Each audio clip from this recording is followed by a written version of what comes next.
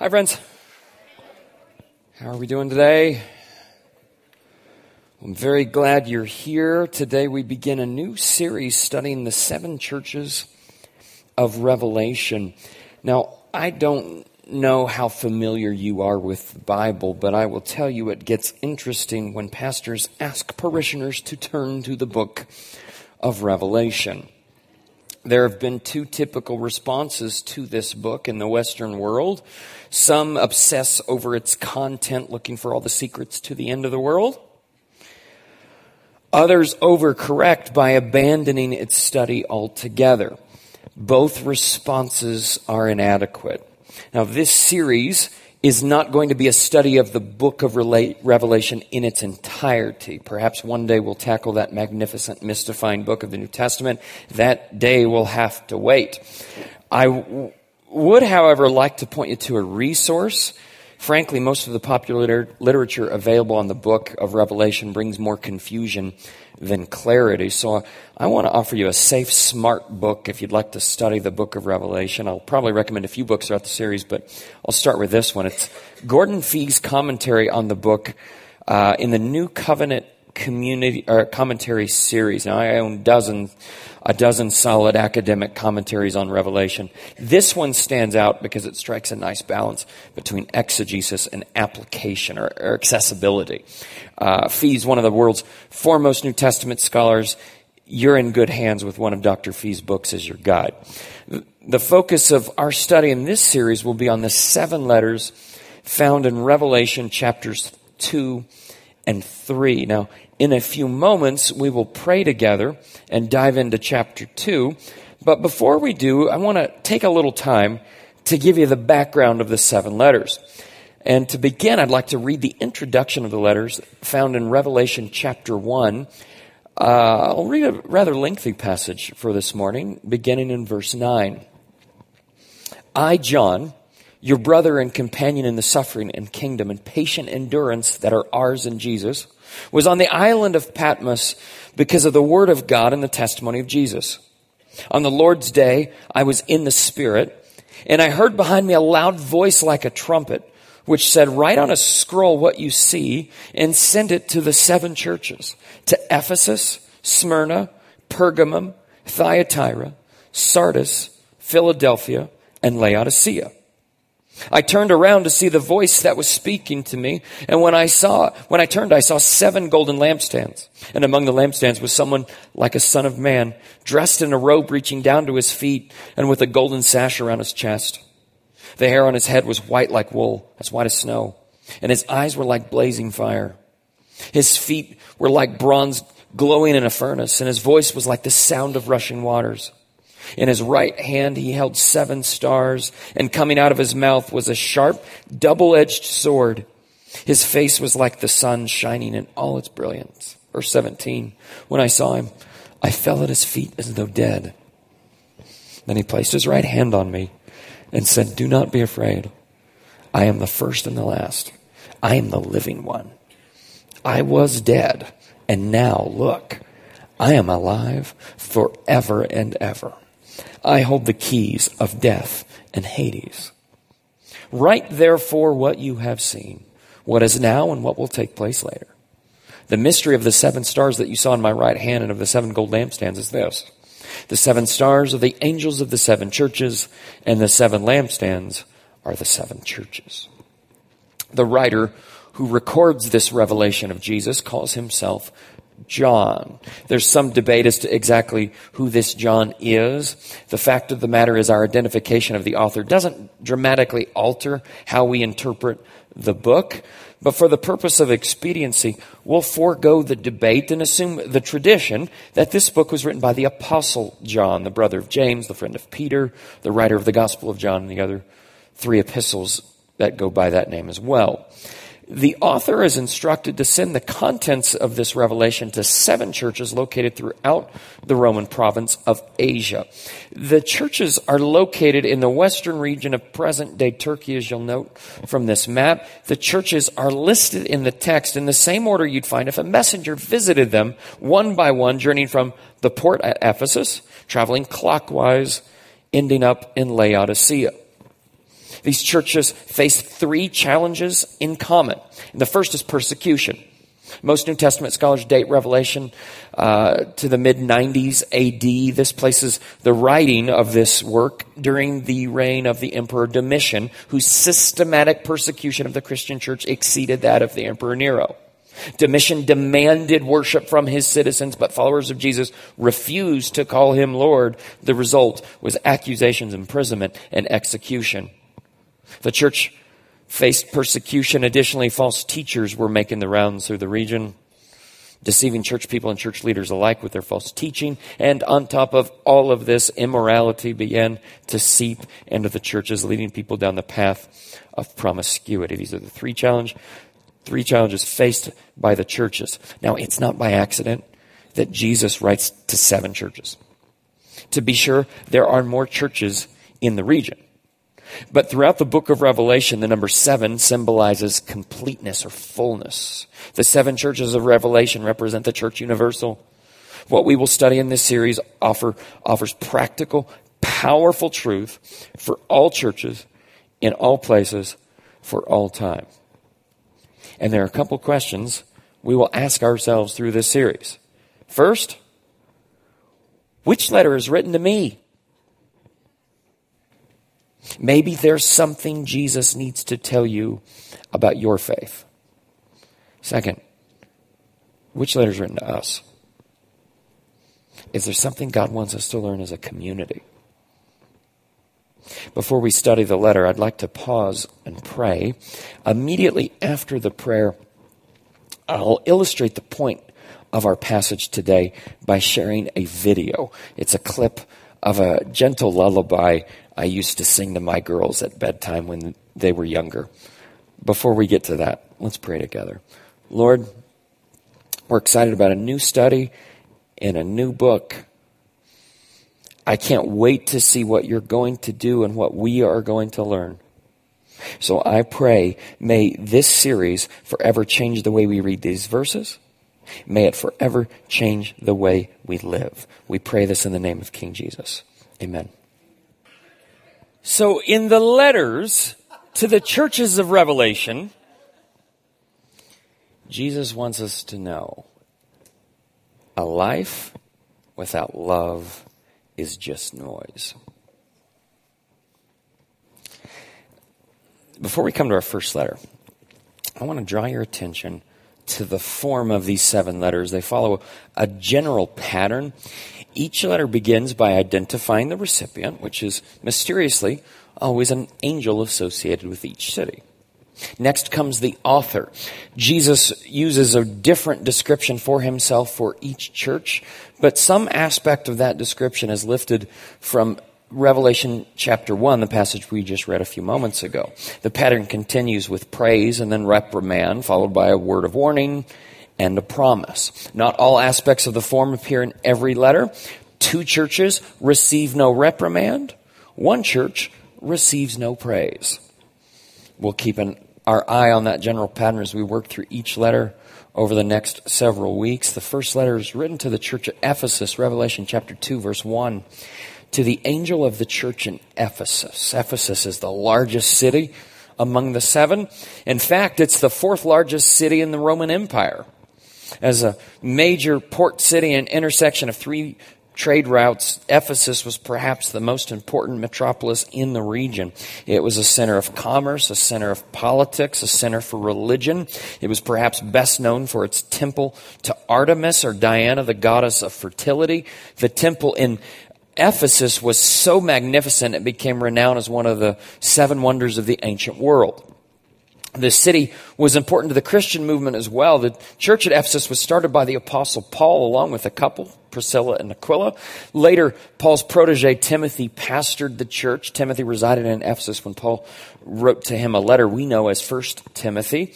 Toward the end of his life, church tradition tells us the Apostle John became the leader at Ephesus. This was an important city and an important church with an important history. Look back at verse 1. To the angel of the church in Ephesus. Now, why would the letter be written to an angel?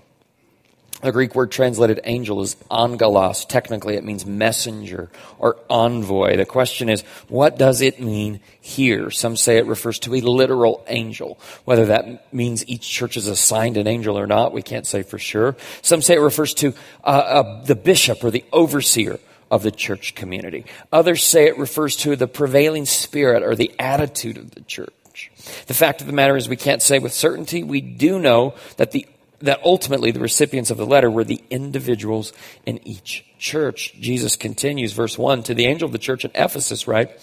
These are the words of him who holds the 7 stars in his right hand and walks among the 7 golden lampstands. This is Jesus describing himself. Revelation chapter 1 verse 20 told us the 7 lampstands were the 7 churches. In this letter, Jesus identifies himself as saying he walks among the 7 lampstands, emphasizing that he's up close and personal. He's with us, he's watching us, he's journeying with us, which is great, unless you have something to hide.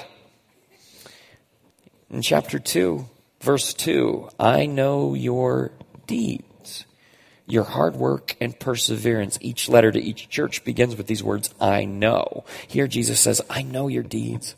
Then he elaborates to pointing out their hard work, their perseverance. You see, Ephesus is a church that serves.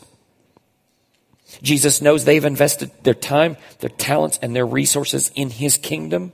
He has seen every shared meal, every shared paycheck.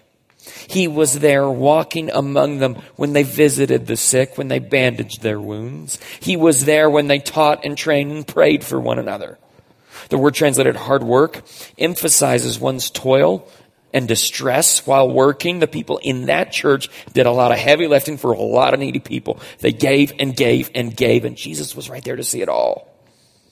He also sees their perseverance. By the time of this letter, the Christian churches in the Roman Empire had begun to feel the sting of persecution because of their faith. Nevertheless, this church clings to their faith even as their businesses go under, even as their kids get ostracized, even as, quite frankly, their hopes for deliverance are proving vain. They still believe.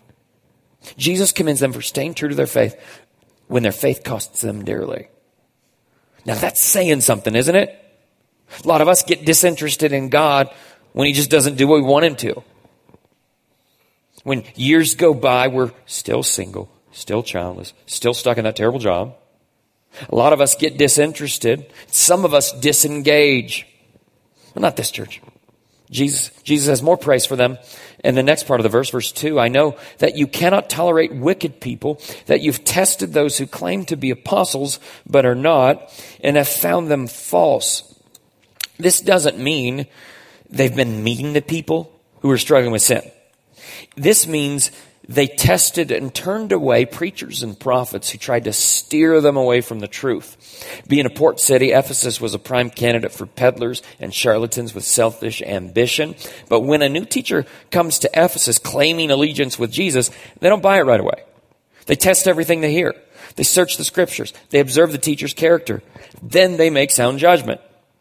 A generation earlier, Paul warned this church and its leaders about the dangers of believing false teaching. Well, it seems Paul's warnings were heeded. A generation later, Jesus commends them. Verse 3, you have persevered and have endured hardships for my name and have not grown weary. Now imagine this letter being read aloud in church. Imagine hearing the words of Jesus read from a scroll about you. He praises your commitment. He praises your confession. The Lord extols the leaders for leading well. But, can you hear the but coming? Because there's a but coming. That but often comes even to people who have been journeying with Jesus for a long, long time. We think we've got our junk together. We think we're getting it right. And then God comes out of nowhere and opens our eyes to the obvious. Verse 4, yet I hold this against you. You have forsaken the love you had at first. Some of us know the older translation. You've forsaken your first love. This is getting interesting, isn't it? But now we're left with an interpretational question. Who is the object of that love? Is Jesus talking about love of God or love of others? The verse doesn't say. And scholars aren't in agreement. I could see practically how either could be true. You ever seen a doctrine-loving, sin-hating church embrace religion to the neglect of their relationship with Jesus? Can't you just see a crusty old church love religion more than they love him? Sure, happens all the time. That may be the case in Ephesus. Some commentators think so. Some commentators suggest it could be both love of God and love of others, as if Jesus were being intentionally vague so that it could be applied in both directions. But even among those who suggest both, most commentators think the verse emphasizes loving others. And the message he sends to the Ephesian church and the message he sends to Capital Church is a life without love is just noise. A life without love is just noise. In his brilliant commentary on the book of Revelation, Robert Mounce writes, every virtue carries within itself the seeds of its own destruction. It seems probable that desire for sound teaching and the resulting forthright action, taken to exclude all impostors, had created a climate of suspicion in which love within the believing community could no longer exist. Writing about the church at Ephesus, William Barclay suggests, it may be that a hard, censorious, critical, fault-finding, stern self-righteousness had banished the spirit of love. Strict orthodoxy can cost too much if it has to be bought at the price of love. Think about it. You ever seen a Christian or a community of Christians become more concerned about being right over being loving? You ever seen a church become obsessed with dotting their doctrinal I's and crossing their theological T's with the result that they crush honest questions with arrogant answers? You ever seen a church get so particular about rules and regulations, dress codes, social expectations, that they ostracize the people who desperately need to find God's love? Of course you have. And some of you survived. Hey, some of you have been chewed up and spit out so badly by religion, you're shocked you ever decided to darken the door of a church again. I'm so glad you did. And I'm so sorry that religious leaders like me have given you the wrong idea about who God is. Not all of us have been chewed up by church. I wasn't. I might have been nipped now and then. But I grew up in a community where Christ's people often got it right, and for that I give thanks. But some of you need to know, while your awful experience with religion may be common, it's not Christ's plan. Look again at verse 4. He says, I hold this against you. You have forsaken the love you had at first. In an attempt to protect the gospel, they overlooked the heart of the gospel, which is love. Think of all the Ephesians' hard work. Consider their obsession with beliefs and behavior.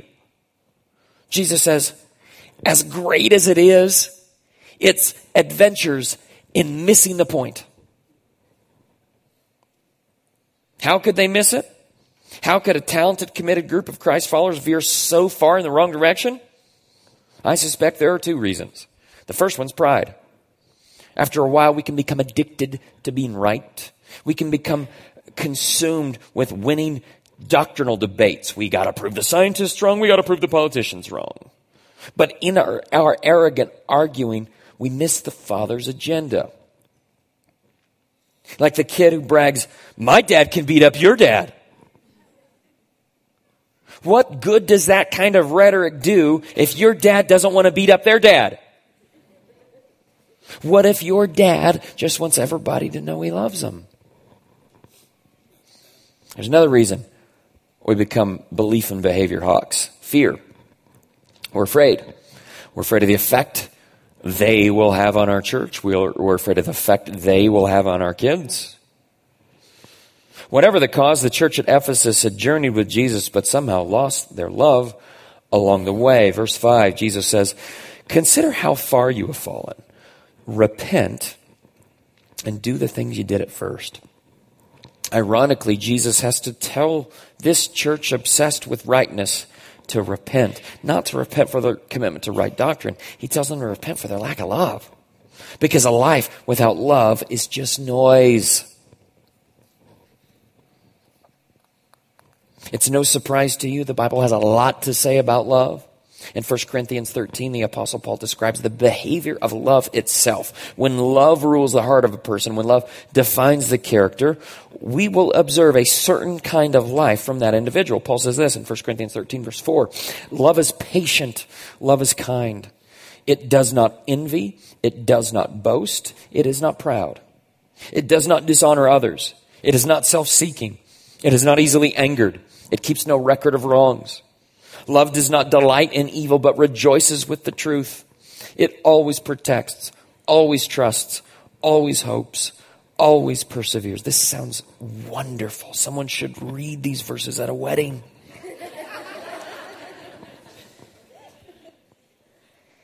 If only we loved like that after the honeymoon. If only we loved like that at our dinner tables. If only we loved like that in our difficult conversations with difficult people. Here's a problem with loveless religion. We often obsess over right thinking and right living to a fault. Let's start with right thinking. Here I'm talking about doctrine. And hey, doctrine matters. And some of us feel particularly called to be defenders of the faith. Perhaps you've pored over the creeds and the systematic theologies in order to understand and articulate proper orthodoxy. I love it. But the problem comes when we're more concerned about being right than showing love. The problem comes when we're more passionate about proving our point or pointing out how wrong they are. The irony is our efforts to defend the faith often do more damage. In our debates, we're boastful, proud, rude, self-seeking, easily angered, which are not characteristics of love. Hear me, friends. Doctrine matters. Did you hear me say doctrine doesn't matter? If so, you're mishearing me. Doctrine matters a lot. It's just people matter more. So let me ask, are you more concerned about being right or showing love? Or consider our passion for right living. Now, just like right thinking, right living is a good thing. From cover to cover, the Bible calls God's people to holiness and wisdom. Of course, we will continue to talk about holiness throughout the study of the 7 churches. But are we guilty of clinging to our religion with one hand while pointing a judgmental finger with the other? Do you pick people apart because of the way they dress or the way they parent? Look, you may be right. Maybe they have something to learn. But the way you talk about what's right may be wrong. You can make them feel so demeaned and degraded that your truth does more harm than help, all in the name of religion. What if we, like the church at Ephesus, have unknowingly become deaf to our loveless words and ways and worship? Did any of you notice a gong behind me? This is a 32-inch Wuhan Tam Tam. It is a symphonic gong commonly used in orchestras around the world. You want to hear how it sounds? Okay. Before you hit a gong, you have to warm it up. Okay? You got to get it vibrating a little bit. You hear that? Okay, you ready?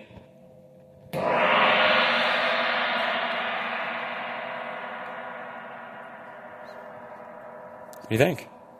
Hit it again? Maybe a little louder.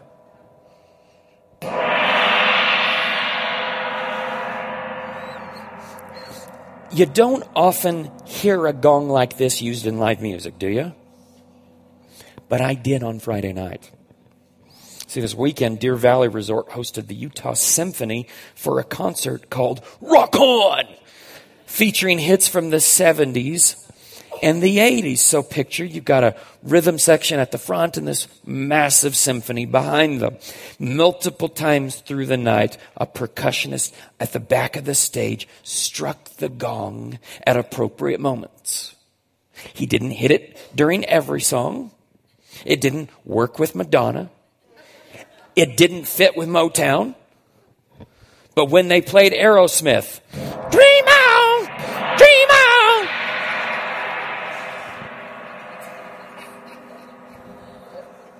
When they played Queen, Mamma Mia, Mamma Mia. See, at the right moment and the right measure, nothing makes a musical exclamation point quite like a gong. But outside of a symphony, you've only rarely heard a gong played by a professional musician in a live concert. Can anyone guess why? A gong drowns out everything else. In most musical contexts, in most moments of most symphonies, a gong would detract from the beauty of the music. A gong is just noise. A little earlier in 1 Corinthians 13, Paul warns his reader, verse 1, if I speak in the tongues of men and of angels, but have not love, I am only a resounding gong or a clanging cymbal. Friends, it is possible that you could do all kinds of things that look really, really spiritual at first glance. People may marvel at your words. They may marvel at your worship. Fellow followers of Jesus may be wowed by your profound prayers. But at the end of the day, as spiritual as it may seem, it's just a lot of noise without love. Look at verse 2. If I have the gift of prophecy and can fathom all mysteries and all knowledge, and if I have a faith that can move mountains, but have not love, I am nothing. His arguments get more interesting here. Maybe you have keen insight into Christ and his kingdom. Maybe God has spoken through you and into the lives of others for years. Maybe you have a faith that is so potent it can move Mount Olympus from the east side of the valley to the west side of the valley. That's incredible. But if you fail to show love to the people voting for the other candidate,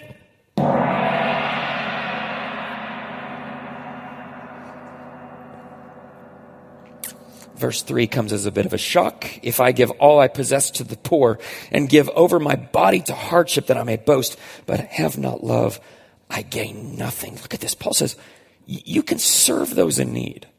You can give away your hard-earned income. You can give away your life, but not do it from a heart of love. Well, think about it. You can give in order to make yourself look generous. You can give in order to make yourself feel generous. Sometimes we serve people to make them feel guilty. Sometimes we serve people to make a point. Paul says you can give and go and donate and do, but if you're not doing it because you love people,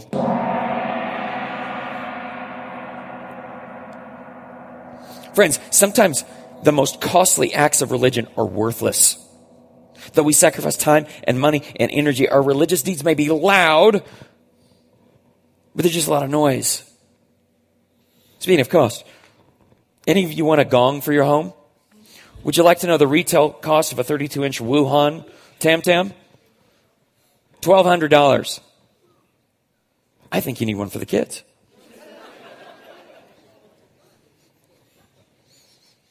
But if it's not in its proper context, it's utter noise. It's an utter waste of money. Think of all the great Christian things we make worthless without love. You can reason with your friends and your family about faith. You could plead with your family to get their lives right with God. But unless you're doing it from a heart of love and compassion, you can give in every offering. You can go on every missions trip. You can volunteer every single weekend right here at Capital Church. But if you are not doing it because you love the people around you, you can pour yourself into parenting. You can feed them and coach them and train them. You can run them back and forth from debate to dance lessons to lacrosse. But if at the end of the day, you're just a gripey, naggy mess of a mom, all your words, all your chores, I can throw myself into these messages. I can devote myself to thinking and praying about the best ways to communicate God's truth. I can dedicate the majority of my waking hours to service and ministry. But if I am not doing it because I love you, I think you get the point, don't you?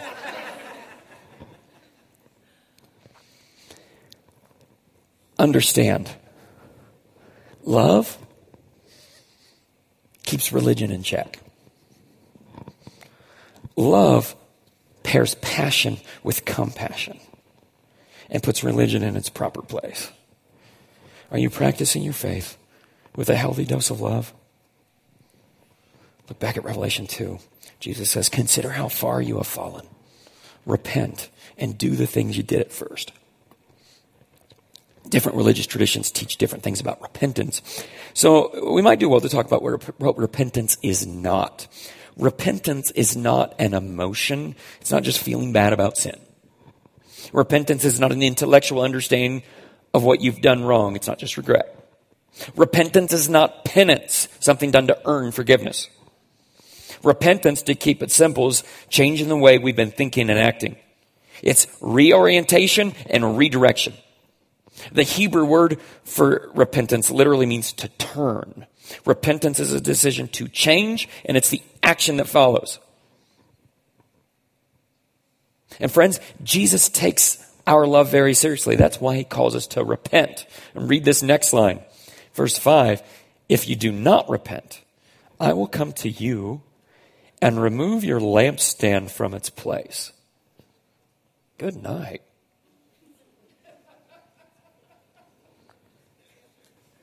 Well, this may seem like the punishment exceeds the crime, but think about it for a minute. God intends his people to be the light of the world. Without love, there's no light. What's the good of a broken lamp in a dark room? There's no good. Get rid of the lamp and buy a new one. Verse 6. But you have this in your favor. You hate the practices of the Nicolaitans, which I also hate. Now, more on the Nicolaitans later in the series, but you got to see, Jesus circles back to affirm their commitment to truth. See, it's a good commitment. One more verse, verse 7. Whoever has ears, let them hear what the Spirit says to the churches. Remember, the other churches are reading the Ephesians mail also. Whoever needs to listen should listen. Do you need to hear what the Spirit's saying today? Is the Spirit calling you to repent? And hey, if Ephesus is any indicator, it's those of us who have been journeying with Jesus for a long, long time. We're the ones that should pay the closest attention. It's those of us who are widely respected for our faith who should give our hearts and our lives careful examination. The letter concludes, verse 7, to the one who is victorious, I will give the right to eat from the tree of life, which is in the paradise of God. The temple of Artemis in Ephesus featured a beautiful garden. The garden contained a renowned tree shrine that symbolized the goddess of Diana. Everyone knew about this tree. It was a symbol on all of their coins. They're famous for it, the temple of Artemis. Everyone thinks, oh, that's the tree, that's the tree, that's the tree. The tree also served as an asylum. If a criminal came near the tree, he wasn't taken into captivity. No punishment for the crime. He was absolved of all wrongdoing. Jesus isn't referring to the tree of Artemis. No, but he's using a familiar image to remind them of another tree, a more important tree, the tree on which he hung and died for the sins of humankind, because that is the tree that brought true life. Finally, I want to draw your attention to the phrase at the beginning of the sentence, to the one who is victorious. Literally, the phrase reads, to the one who conquers. I will grant to eat the tree of life, which is in the paradise of God. The one who conquers. It's a strong word in Greek. To the one who vanquishes. Now, according to Revelation 2, how does Jesus want his disciples to conquer? How does Jesus want his apprentices to vanquish their enemy? Is it by fighting back? It's by loving back. Because a life without love is just noise. Let's pray.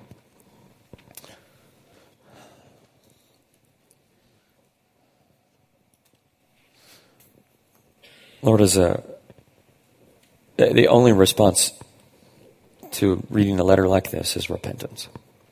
And we as your church confess our sin in this area. How often we've got love wrong. Lord, open our eyes to see the selfishness. Open our eyes to see the impatience and the anger, the annoyance. And help us see it for what it is. We repent of our selfishness. We repent of self-righteousness that is experienced so unlovingly by so many people. Lord, shape us from within so we're people who absolutely embrace right thinking and absolutely embrace right living, but all the while embrace right loving. May our church be a safe community for the self-righteous to find your righteousness. May this be a safe place to learn how to love. I pray that's especially true for people who have been journeying with you a long, long time. We might be the ones most easily deceived. Open our eyes, Lord. Open our eyes. And I pray also for my friends who have been hurt, my friends who have been burned by religion. Somehow, sometime in their past, there was a religious community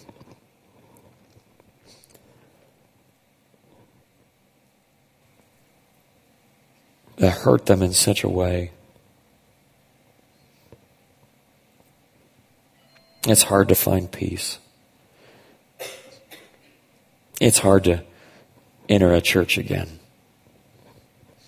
God, I pray for my friends, no matter where they are in their spiritual journey, may they realize healing is available. Healing is available. I pray that even now they sense your love. Today, may they find hope and wholeness after being hurt by religion.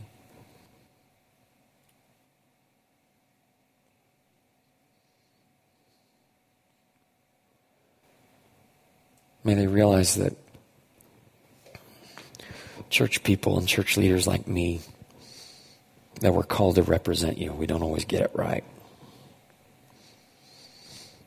So may they experience your love today, and may they experience your love through this church community, we pray. In the name of Jesus, amen. Okay, how about some homework? For homework, I want to take you back to that verse from 1 Corinthians 13, verses 4 through 6. Now you remember this one. Love is patient, love is kind, doesn't envy, doesn't boast, right? Here's your assignment. This is a great old pastor's trick that we would use, but it totally works. Carve out a little time this week for reflection. And take this verse, and anywhere it says the word love or a pronoun that represents the word love, think of it as a blank and insert your name. Troy is patient. Troy is kind. By the way, if you say this aloud and your spouse or roommate starts laughing, that is a sign you may have some work to do in that particular area. Here's what I want you to do. I want you to approach this from a place of reflecting on your life right now. Troy is patient. Well, is that true? And where is that not true? In what context? With what human? Who are the types of people with whom I have very little patience or kindness, etc., etc., etc.? And let the Spirit open your eyes. He will. Ask him to, and he will. He'll open your eyes to see some areas that need some work. And then you know what you do? Right in that moment, ask him to help you. Ask him for more patience with that person or that situation or that group or that environment. And here's the thing. Well, it's a pretty long verse. You may only make it to love is patient. You got to stop right there and spend the whole day right there. Well, guess what? If it helps, that's winning. It's really good. It's really good. It's really good. So take a little time this week to make it prettier than this. We've created this image for you of 1 Corinthians 13, 4 through 6. Go ahead and go to the next slide. So this is an image you can download on our online bulletin on our social media accounts as well. This graphic, a life without love is just noise. Please stand with me. If you would like to receive prayer for any reason, there will be people waiting here at the front ready to pray for you. Make your way forward. Ask them to do so. My prayer for you today is lifted straight from the scriptures, 1 Thessalonians chapter 3, verse 12. May the Lord make your love increase and overflow for each other and for everyone else. Thanks for being here today. Grace and peace.